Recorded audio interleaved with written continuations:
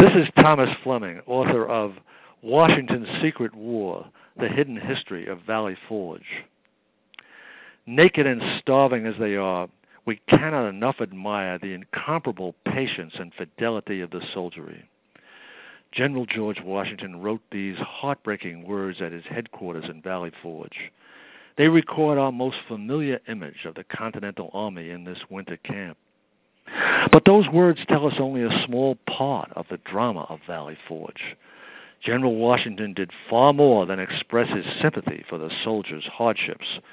He took on critics in the Continental Congress and the Army who were blaming him for the soldiers' plight.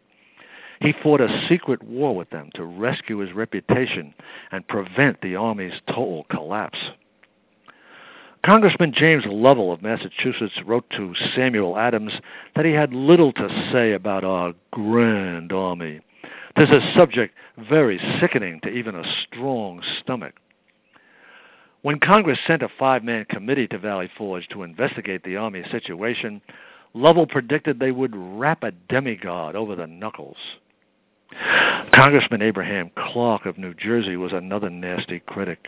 We may talk of the enemy's cruelty as we will, he sneered, but we have no greater cruelty to complain of than the management of our army. At the bar of a local tavern, Brigadier General Thomas Conway called Washington an old woman. Another savage critic was General Thomas Mifflin, the Army's quartermaster general. He claimed Washington's pretensions to being a great man made it impossible to work with him. Mifflin quit his job without bothering to tell Washington.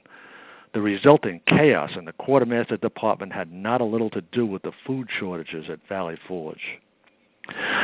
Washington's abusers assumed he would consider it beneath his dignity to answer these smears and slanders. They expected a humiliated Washington to resign his commission and go home to Mount Vernon.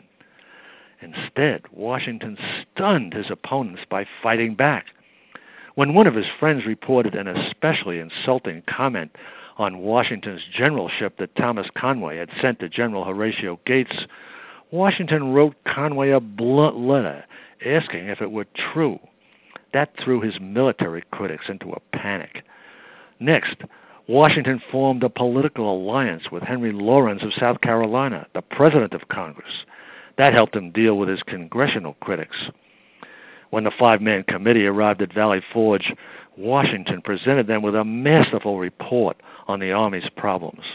Overnight, it turned the politicians into Washington's allies. In little more than 2 months, General Washington had his critics on the run. Congressmen rushed to assure their constituents that they had never harbored a negative opinion about that great and good man, George Washington. They approved his choice for a new quartermaster general, who soon had the Army eating well. This emergence of Washington as a tough, shrewd politician is one of the most important and least appreciated stories of Valley Forge.